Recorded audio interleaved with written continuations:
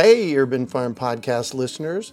If you're as passionate about preserving the bounty of each season as we are, hey, I canned my first peaches at the age of 18, and that was a long time ago, then you're going to love what our friends over at Denali Canning have in store for you. They're on a mission to spread the love and knowledge of food preservation, and they're inviting you to join the journey for free. Right now, Denali Canning is offering free canning lids to anyone who wants to dive deeper into the world of food preservation. Yes, you heard that right, absolutely free. It's the perfect opportunity for both seasoned canners and those curious about starting. Denali is about quality, reliability, and supporting the canning community, ensuring that you get the best results every time you preserve. So why not give it a try? Visit denalicanning.com/free to claim your free lids and start your preserving adventures today. That's denalicanning.com/free.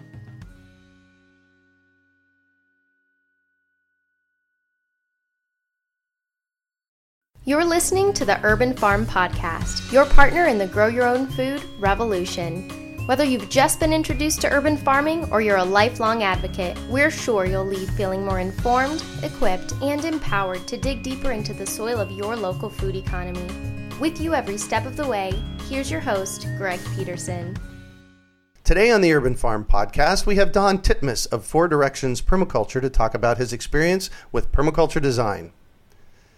Don grew up in London and at the age of 16 spent 4 years being trained in horticulture through an apprenticeship and college course.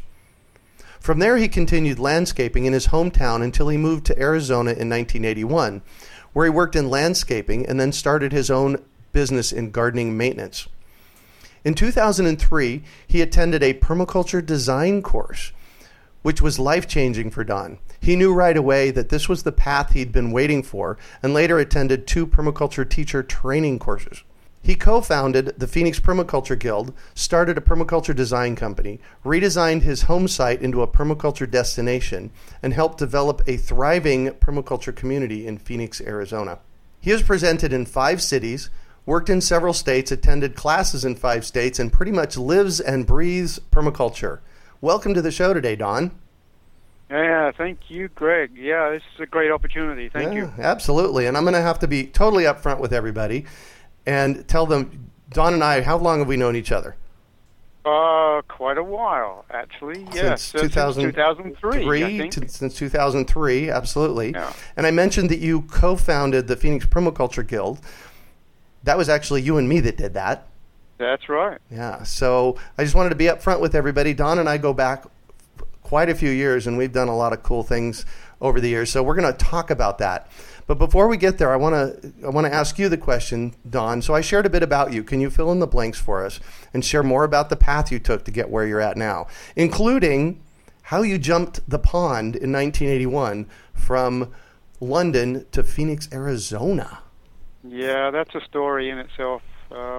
So the first time I visited Arizona was in 1980, and I traveled with 4 other friends, and we came to Arizona, and we landed in Sky Harbor, and I breathed in that hot, dry air and went, wow, this is like weird. And, yes, it is. So I did the whole tourist thing, traveled all over the place, met these different people here and there, and one of the people that I met, Hold on, was a girl. Was a girl. Oh, there you go. So, yeah, long story short, I met and fell, in love with a cute blonde. Uh-huh. And in 81, I came back again with my brother, and then I paid for her to come over to me in nice. July of 81 when Charles and Diana were getting married. Oh, wow. And then I ended up back in Arizona to live for good at that time in September of 1981. Wow. Yeah, it's quite a story. Yeah, no kidding. Yeah, amazing. So now get me from there to permaculture in 2003. Yeah. So, like you kind of said, I continued doing the landscaping until the company that I worked for, the owner started to become retired. Uh-huh. So he went part-time. So as he went part-time, I went part-time and started up my own garden maintenance business called Nice. Union Jack Gardening Service. Ah, cool. So as his landscaping work got slower and slower, it enabled me to build my landscape maintenance business, which was a real sweet deal for me because, I just did it by referrals. I never had to advertise. Nice. Yeah. Nice. And then fast forward, now we're 2003. Yeah. And the spring of 2003, my girlfriend at the time, Nancy, she said to me, "Don, you have to take a permaculture design course." And I went, odd, and I said, "Well, I really don't have the money for that right now." But she got me hooked up to the book, which I'll talk about later. All right. And that kind of got me jazzed about the whole permaculture thing, and I got the intro book, and I, had more questions than answered when I read the intro book, Intro to Permaculture. Welcome to Permaculture, right? Yeah, really. And so eventually, I signed myself up for my permaculture design course in Santa Fe, New Mexico. Wow. Yeah. And who were your teachers? The teachers, so Scott Pittman was the primary teacher. Very good. He taught the first week, yeah. And then the second week was taught by Larry Santoyo. So quite a huge difference between the two teachers. Yeah, I know. Chalk and cheese. It was like, yeah. So pretty amazing. Again, I got a lot of questions answered, but I still came out with more questions. And really, for me, it took another 6 months from that summer till, the winter time before I could really start to get my head around the concepts. Yeah. Well, you did. You know what I mean? Yeah, you did it fast. It took me maybe a decade. Yeah. But I did my first permaculture design course in 1991, and and I was younger, and trying to wrap my head around this concept. And now it's just me. It is my life, and I suspect it's that way for you too. Yes, exactly. It just seemed to fit, and so one of those pieces for me during the design course that was life-changing for me was the notion that this was the hub, that the permaculture and its principles and its ethics and different things, that was the hub for my life, all the different aspects of my life, my spiritual life, my work life, my home life, everything could now sit in a wheel around that hub. And that was huge for me. So once I figured out that this was going to be my next phase of my career path, I signed up for my first teacher training, which was in June of 2004. Oh, wow, that quickly. That quick. Wow. I knew right away. Yeah. Yeah. Meantime, I had bumped into you. Oh, yes. In November of 2003. Right. So just a few months after my design course, I started looking for permaculture people in the valley, and I was having no luck until through my part of my spiritual path, the Dancers of Universal Peace, and John Hinton. Yep. He said, "Well, we're going to go over to the urban farm, and I think you'll have a great time with Greg over there. He's a really cool guy, and I know you'll like him, and so we're going to do a dance over in his grassy lawn out back there, and it will be fun, and right, et cetera, et cetera." And yes, so that was the moment when I met you, and from there it was just rocketed into the next few months of creating what we created together. Yeah, which we'll talk about in a little while. Yeah. Which we'll talk about that in a little while. Anybody that I get on the show that is experienced in permaculture, I always ask them to define what permaculture is. So would you do that for me? What is your definition of permaculture? Oh my goodness, that is the hardest question in the world. I know, and that's why I ask it. Yeah. So, I do love the simplicity of the art and science, and many artistic professions are that way. Mm-hmm. Design being one of them. It's an art and a science. And you're referencing what my definition, the one I use, which is the art and science. I am. Yes. The art and science of working with nature. Yes. Yeah. Yes. So, for me, what I have discovered as I've gone along and taught many courses, and each time I'm presenting, I'm learning and getting it deeper into my bones each time I teach. Uh-huh. And so part of that has been the process of figuring out what that sentence is. And I really don't, I struggle to give you that sentence. I can tell, actually. Yes, but I believe sincerely that it is the beneficial relationships between the elements that is the design. Okay, say more about that. I know that doesn't make a lot of sense to people right now. Yeah, for me it does, because I've been doing permaculture for 25 years. But yes. So let's kind of tease that apart a little bit. So you said the elements of a design. Yes. So what is a design? The design is the whole home site. Great. Everything. So let's talk about it in the scope of Be Oasis, where you live. Yes. So in your case, your design is the Be Oasis, your home. Yes. Great. Yes. Home site is named the Be Oasis, just like yours is the Urban Farm. The Urban Farm, exactly. Yes. So, for me, I have a spiritual practice which I enjoy. Right. And I run businesses out of my home. Mm-hmm.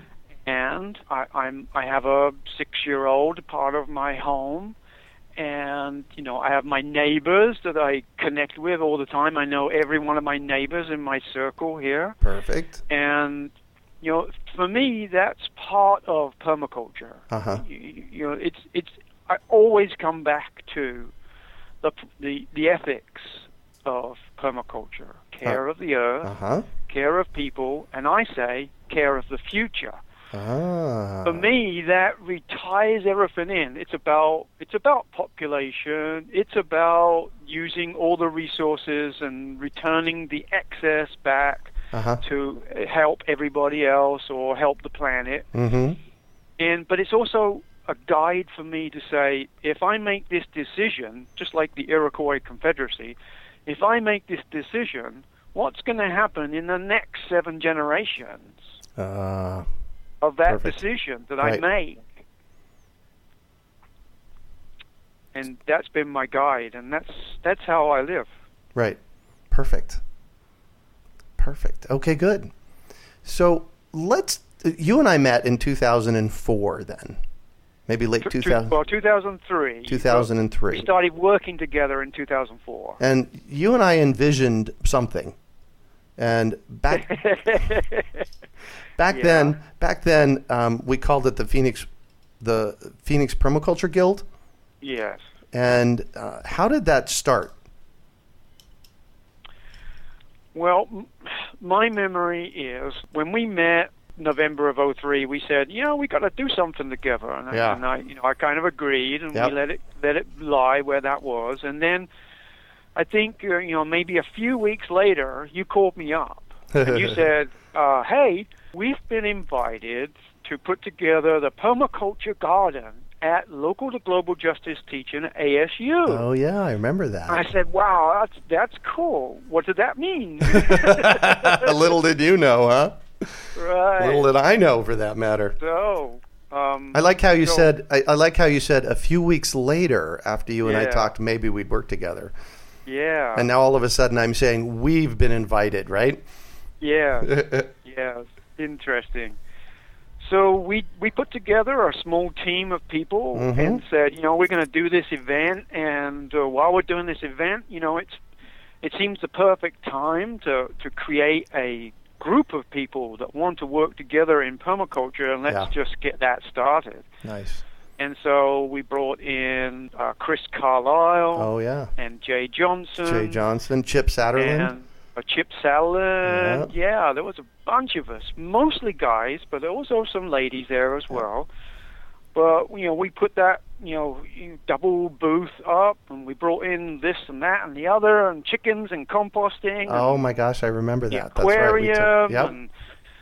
And the solar oven, just everything that we could to just demonstrate some sustainable ways of living. And that was what the permaculture garden became. And this was in February of 2004. I think it was February or maybe in March. It was around that time. February, March 2004. So this is 12 years ago at this point. Wow, time flies. Yeah. And they loved us so much that they insisted we come back, because every advertisement they ever sent out, there was always the permaculture garden that was featured. Yeah, exactly. In their advertisements. So they really liked that. Perfect. So then really what that spawned, and the reason I want to tell this story is because with such humble beginnings, you and I had a conversation, and it turned into what became the Phoenix Permaculture Guild. And that's really a far-reaching organization here in Phoenix, Arizona that has really, over the past decade and a half, trained a lot of permaculture teachers here in town, right? Yeah. Yes. And yes. it started with a conversation between you and I. Yes. Yeah. So I really want to encourage people to take on epic projects. And you said Larry Santoyo, and I love Larry. He's incredible at what he does, and he talks in his classes about taking on epic. Do I want to say it? Mm-hmm. SH, in your life, right? Yes. And I look back at the Phoenix Permaculture Guild, which is now the Valley Permaculture Alliance, and I look back at that, and that was a pretty epic for us back then. To step into that, yeah. The growth was phenomenal. I mean, we barely, it was grassroots the whole way. Absolutely. We just worked it and invited people to come over. Everyone was so impressed at what we were doing, and they just wanted to play. They wanted a piece of the action, so it was really great. Yeah. So I really encourage all my listeners out there to, start a project, start talking about it, take it on, go out and do some epic stuff out in the world. Yeah. In England, they call them permablitzes. Oh, yeah, permablitzes, exactly. Yeah, exactly. So find a project, tell a bunch of friends about it, bring in some, Americans like hot dogs and beer, but whatever you want to do. Yeah, exactly. And do it. Work together. Get it done, Do it. Yeah. Really, it goes back to what you said, grassroots. Well, yeah. Thank you for sharing your parts and allowing us to talk about this in the middle of your podcast interview. So, right. Thank you. So let's jump over to, why do you call your home site the Bee Oasis? Well, I thought about that. One of the things that you said in the beginning, you really got to have a name for your place, and that draws people in. So I always thought, about when I went to Ecoversity in Santa Fe, New Mexico for my permaculture design course. Yep. They had top bar hives. And I was intrigued by that notion, and I was thinking, maybe I can do bees, or maybe not, I don't know. Mm-hmm. But meanwhile, the bees need habitat, especially in the city. Oh, yeah. So Bee Oasis for me is not about the bees that I have here, and I have lots, but it's about the oasis aspect. That they're drawn in, they want to come in. It's like, build it and they will come. Right. That's what I did. Perfect. So what does bee habitat look like to you?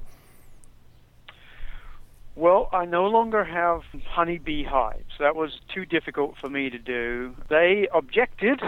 This is one of the things that didn't work for me, and I'll get to that later. But the bees didn't like me turning my compost pile in their vicinity. Oh, wow.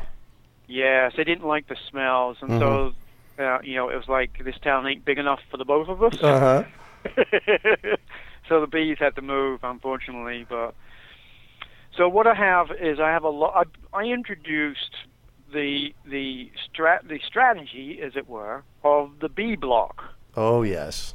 And the Mason B block, which is used extensively on the East Coast, but I couldn't find nothing in this area. And so I went ahead and purchased the B block, and then I started to make them, maybe recommend other people do the same thing, because it mimics nature. It's pretty amazing. You take a block of wood, 4x4, and you drill some holes in it in a specific size. Right. And all of a sudden, your bee block starts to be inhabited by native bees, little tiny bees. Nice. Which are the best pollinator ever. And, if you've got any fruit trees or you've got any squash or any other kinds of plants that need pollinating, the bee block is the way to go. Got it. No stingers, no mess, no fuss.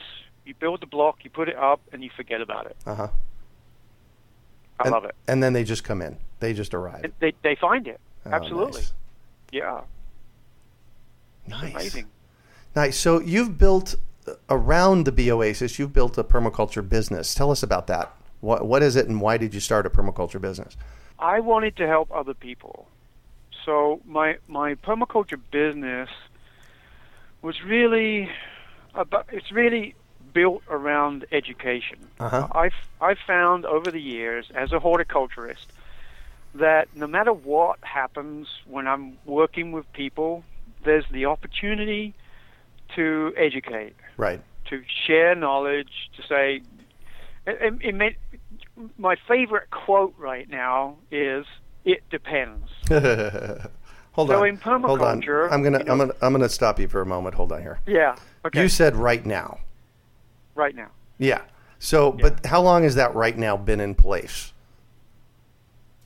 Well, I've been working on redeveloping the Bee Oasis since '04. Yeah, I'm talking about the "it depends" part, because that's it depends. Oh, it depends. I guess that I've had that for like 2 years now. Oh wow, really? Yeah, it's only been that long, but it's always been in the back of my mind, and I've always said I got to make a T-shirt with that on it. And you did. I kept saying it, and finally, I went ahead and made the T-shirt with "It Depends" on it. So I wear it fairly often because that initiates a conversation. Yeah, and I want to know why in permaculture design "it depends" is such an important concept. When people and it comes up when people ask you a question like, "Would this be a great place for a fruit tree?" or right? So why is "it depends" such an important concept to get around permaculture? Because in permaculture design, its difference from other design modalities like landscape design or whatever is that we incorporate things outside of the home site. So in permaculture terminology, that's called sector analysis. So when I say it depends, it depends on the circumstances that influence a particular home site or whatever it might be. And so it initiates the question and answer process between me and whoever I'm having a conversation with. And you said, okay, where can I put this fruit tree? Well, it depends. What's your microclimate like? How much frost do you have? What's your rainwater like? Where's the sun in relationship to where you want to put the tree? What kind of soil do you have? So that allows me to tune the client to thinking about that process. And that's the key to creating beneficial relationships. That's the key words that I found. It depends. To create that conversation, to get them thinking, and let them do the design work, not me. Right. Fantastic. Well, like going back to my permaculture design course in August of '03, I decided that this was going to be my next career path. I've always been interested in education. I have taught other classes and other modalities, massage and this and that and the other. I've taught those different things, and teaching has always interested me. I love sharing what I know. Uh-huh. And I thought, okay, this is a perfect opportunity for me to learn about permaculture and then share what I know. And I need an entity. And so my entity is Four Directions Permaculture. Four Directions is part of my spiritual background. Uh-huh. And built around the wheel. And, so that seemed to me like a perfect next step. Perfect. So a permaculture design business to teach people permaculture. Yes. Imagine that. To share. Yes. To share, yeah. Yeah. Perfect. Yeah. And over the years, you've taught quite a few people in permaculture design courses, yes? Hundreds. Yeah. It's totally worked out from day one. Everything kind of fit into place, even though, bullish as I am from time to time, you know me. I like to push things along a little bit. If they're not going to my speed, I'll just nudge them a little bit more and make opportunities happen. Yep. And create the situation for that to come to fruition. Yeah. Perfect. So in your permaculture design business, or permaculture business is what I have down here, you do permaculture designs for people. You do education. Is there anything else? Oh, I do install as well. So I love rainwater harvesting. I'm one of those people that go out in the rain with a shovel in my hand, and I'm just a flashlight, and I'm looking around everywhere, and I'm watching where the water flows, and what's happening here and there, and what I need to tweak as time goes along, because gardens are forever in evolution. Oh, that is the case. Yes. And so, that part of it. So I over the years, I've put in cisterns and done swaling, and I've done various other things around the whole rainwater harvesting notion, which in a low rainfall area, I don't want to call it desert, because it's really not. I've lived here long enough to know that I don't really live in a true, what I would call desert. It's not the Lawrence of Arabia sand dunes. Right. Or even though that, way down in the southwest corner of Arizona, there are sand dunes. Yep. But, the majority of the state is fantastic tree. I mean, we have 7 of the 9 biomes in Arizona. Right. I mean, that is, I'm flabbergasted by that notion. It's just amazing. There's a lot here, that's for sure. Yeah, so much. So in the notion of permaculture, what part of the design do you love the most? I love to connect with a client, find out what they want, have them write down their mission and vision, send me their address, you Google Earth it, I look at it, I grab my bucket of flags and upside down paint or string or whatever else, and I'll go off to someone's home site and I'll have that conversation with them again. Do you really want this or are you not? And it's like, okay, let's see where it can fit and how we can do that. Yeah. And create a design timeline. So, I'll walk out the whole area, I'll do my sector and site analysis on the spot, I'll work it out, I'll find out what they want, and I'll start flagging it out. Oh, very good. So, I write on a flag, an irrigation flag, chicken coop, and put a flag in the ground. I'll put big tree over here, little tree over here, patio over here, rainwater harvesting cistern over here, swales over there, whatever it might be. I'll map it out on site. And in 90 minutes, I'll walk away, and they've got a design. That's the creation part. So you love the creation part of the design the most. Yeah. Nice. I do. Yeah, I can tell by the way you're sharing about it. Yeah. How cool is that? Now, I've done site drawings in the past, but I've found them to be a little frustrating. Because I'll go through the whole process, and it takes me hours and hours and hours to draw a design, and then I go over there and say, well, we really don't want that there. Yeah, exactly. Exactly. it's not quite as easy as picking up the flag and moving it over 5 feet, you know. Right. So the fickle nature of drawings. Yes. Drawings, yeah. Drawing. Really. Yes. So what projects are you currently working on?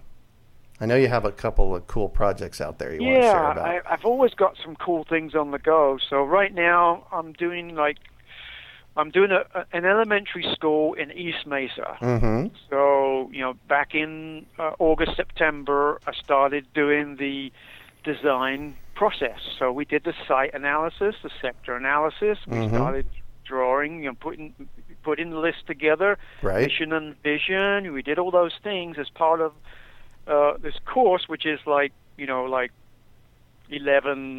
12-year-olds. Oh, wow. Yeah. 25 preteens. Oh, my gosh.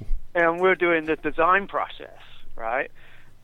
With the outcome, with the deliverable being a pollinator habitat. Uh-huh.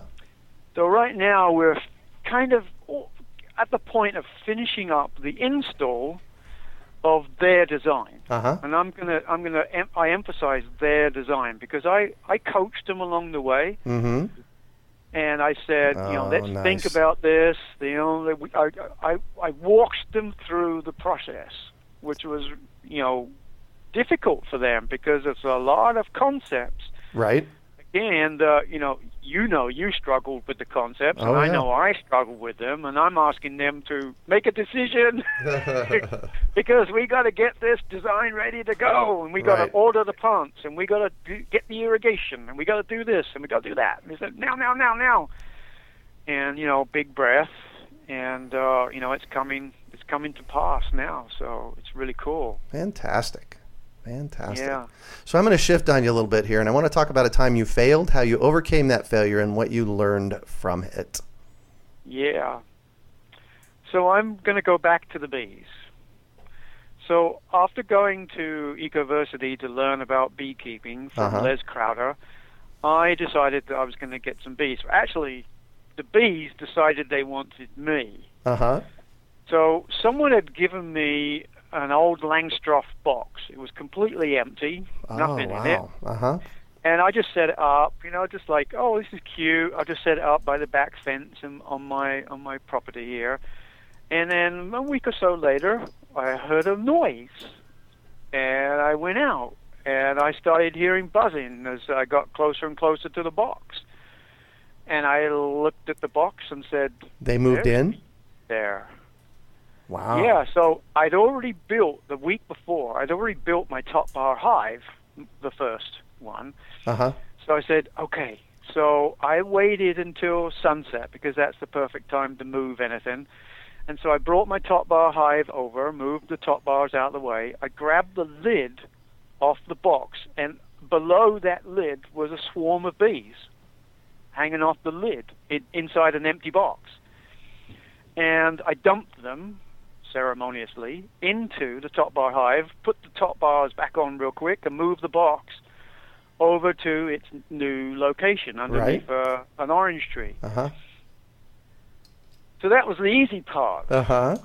The harder part was, I'm starting to go to the bee club, the Phoenix Bee Club classes, and I'm hearing everybody has to re-queen every year in the Phoenix area because of the Africanized queen bee. Uh-huh.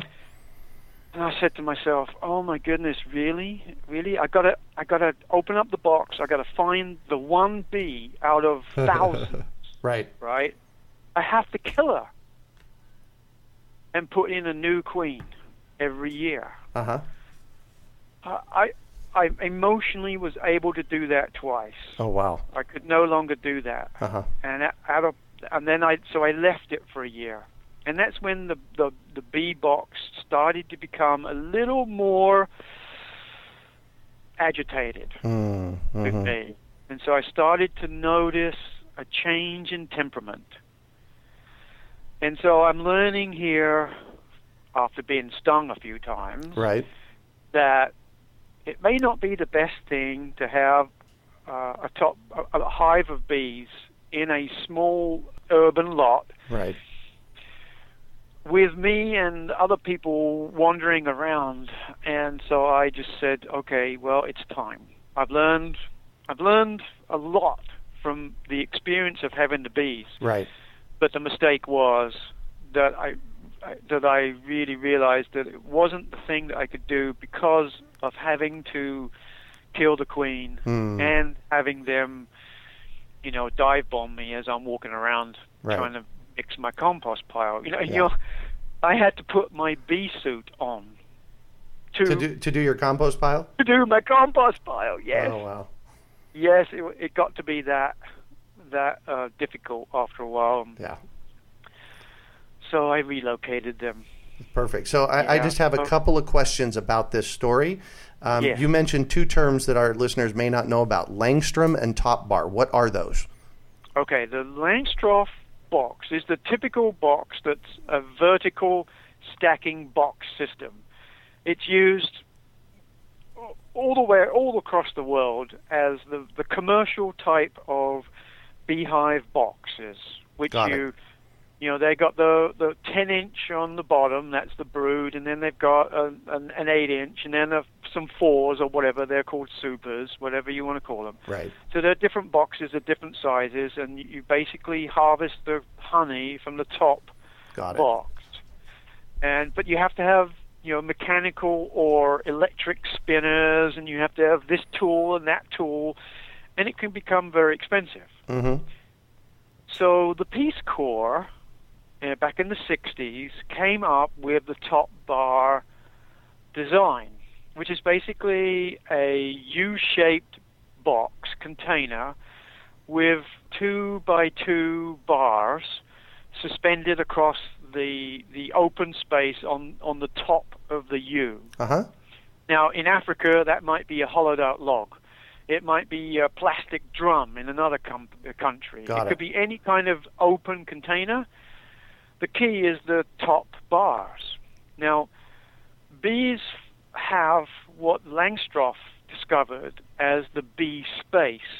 So around every comb is one bee width between the comb and the outside of the box. Uh-huh. Or the spaces between the combs is only big enough for one bee to go through. And so the top bar hive system has that one bee space as part of the science of the art and science of having bees. Right? Yeah. So the art is, becoming aware and intuitive about what's going on inside the box, tuning into what the colony is going through. Nice. And so what intrigued me about the top bar hive was it was more based on the natural way that honeybees would be in nature, rather than being forced into the commercial Langstroth box, which has pre-made, pre-designed, prefabricated combs that hang from the top of the box. Yeah. Whereas the top bar hive does not. Doesn't it's do that. Completely natural. Perfect. Yeah. So, yeah. So, what drives you? What's your big why around all of this? I know. I figured you'd get a kick out of that question. I'm so interested about everything that has to do with nature and the phenomenon that drives nature. Uh-huh. What drives nature drives me, because I find out about some fern and I say, okay, well, how can I include that? How can I incorporate that on my home site? Can I do that? How can I adapt that for an urban situation? Mm-hmm. That's what drives me. The constant creative mind process. Right. So, and many permaculturists are like me. They say the problem is the solution. Yeah. And that drives the creative process. And, that's one of my favorites, too. Yeah, perfect. So I'm all about education, and I have to know, what book has been most influential for you in this process? Well, I did mention the book. It was the first book that I picked up that was about permaculture, although it was a novel. So it was a fiction novel put together by Starhawk. Starhawk, yes. Which is one of the preeminent teachers in this country. For permaculture. With permaculture. Yeah. But she has a very spiritual angle to her way of teaching and living permaculture. Mm-hmm. So her book, Fifth Sacred Thing. Oh, yes. How she come by that title, I'll never know. But anyway, it was about a futuristic world in the United States and about how the corporations had taken over and the police state was really uncomfortable, and people were being forced into very uncomfortable situations. But a breakout group started to set up a permaculture eco-village up near the San Francisco area. And so it was all about, how to redesign your entire life in a community setting. And it was very intriguing to me. And as a side note, it had a lot about bees in it as well. Oh, interesting. Right. Yeah. Right. So perfect. That was one of the books, yeah. So what one final piece of advice do you have for our listeners? Just do it, right? Yeah, I know it's kind of cliche, and I say it all the time, but really that's it, isn't it? Absolutely. Start somewhere. One of the principles of permaculture is start small and then observe and then adapt. Mm-hmm. So that's what I'm saying to you. Start small, whatever you can handle. Observe. Make sure you're out there at different times of day and things like that. Maybe you can get other people to come in and observe with you, and then adapt what you've created until it works. Yeah. Perfect. Yeah. Well, thank you so much for joining us on the show and sharing your experience with us today, Don. It's been a treat getting to catch up with you and chat about your experiences with permaculture. Absolutely. You're welcome, and I really appreciate this opportunity. And I'm hoping the people that listen to this, will get inspired as deeply as I am and you are. Cool. So, how can our listeners get a hold of you, please? Well, if you're on Facebook, then you can find me at Bee Oasis. And if you're not, then you can always look me up on my webpage. That's www, or as we say in England, triple-dub, dot, the number 4, and then the letters DIRS, so that's short for 4 directions, 4 Durs, .com, and you'll find my website. Perfect. Well, thanks again so much for being on the show. And that's it for today. Thanks for joining us on the Urban Farm Podcast. We hope you enjoyed today's episode of the Urban Farm Podcast. Remember to listen 3 days a week for tips, advice, and resources to help you on your journey with urban farming. You can find us on the web at urbanfarm.org or send us an email to podcast@urbanfarm.org. In the words of Vincent van Gogh, great things are done by a series of small things brought together. Be encouraged that with each lesson learned and skill developed, you are one step closer in the direction of your dreams. Hey, Urban Farm Podcast listeners. If you're as passionate about preserving the bounty of each season as we are, hey, I canned my first peaches at the age of 18, and that was a long time ago, then you're going to love what our friends over at Denali Canning have in store for you. They're on a mission to spread the love and knowledge of food preservation, and they're inviting you to join the journey for free. Right now, Denali Canning is offering free canning lids to anyone who wants to dive deeper into the world of food preservation. Yes, you heard that right, absolutely free. It's the perfect opportunity for both seasoned canners and those curious about starting. Denali is about quality, reliability, and supporting the canning community, ensuring that you get the best results every time you preserve. So why not give it a try? Visit denalicanning.com/free to claim your free lids and start your preserving adventures today. That's denalicanning.com/free.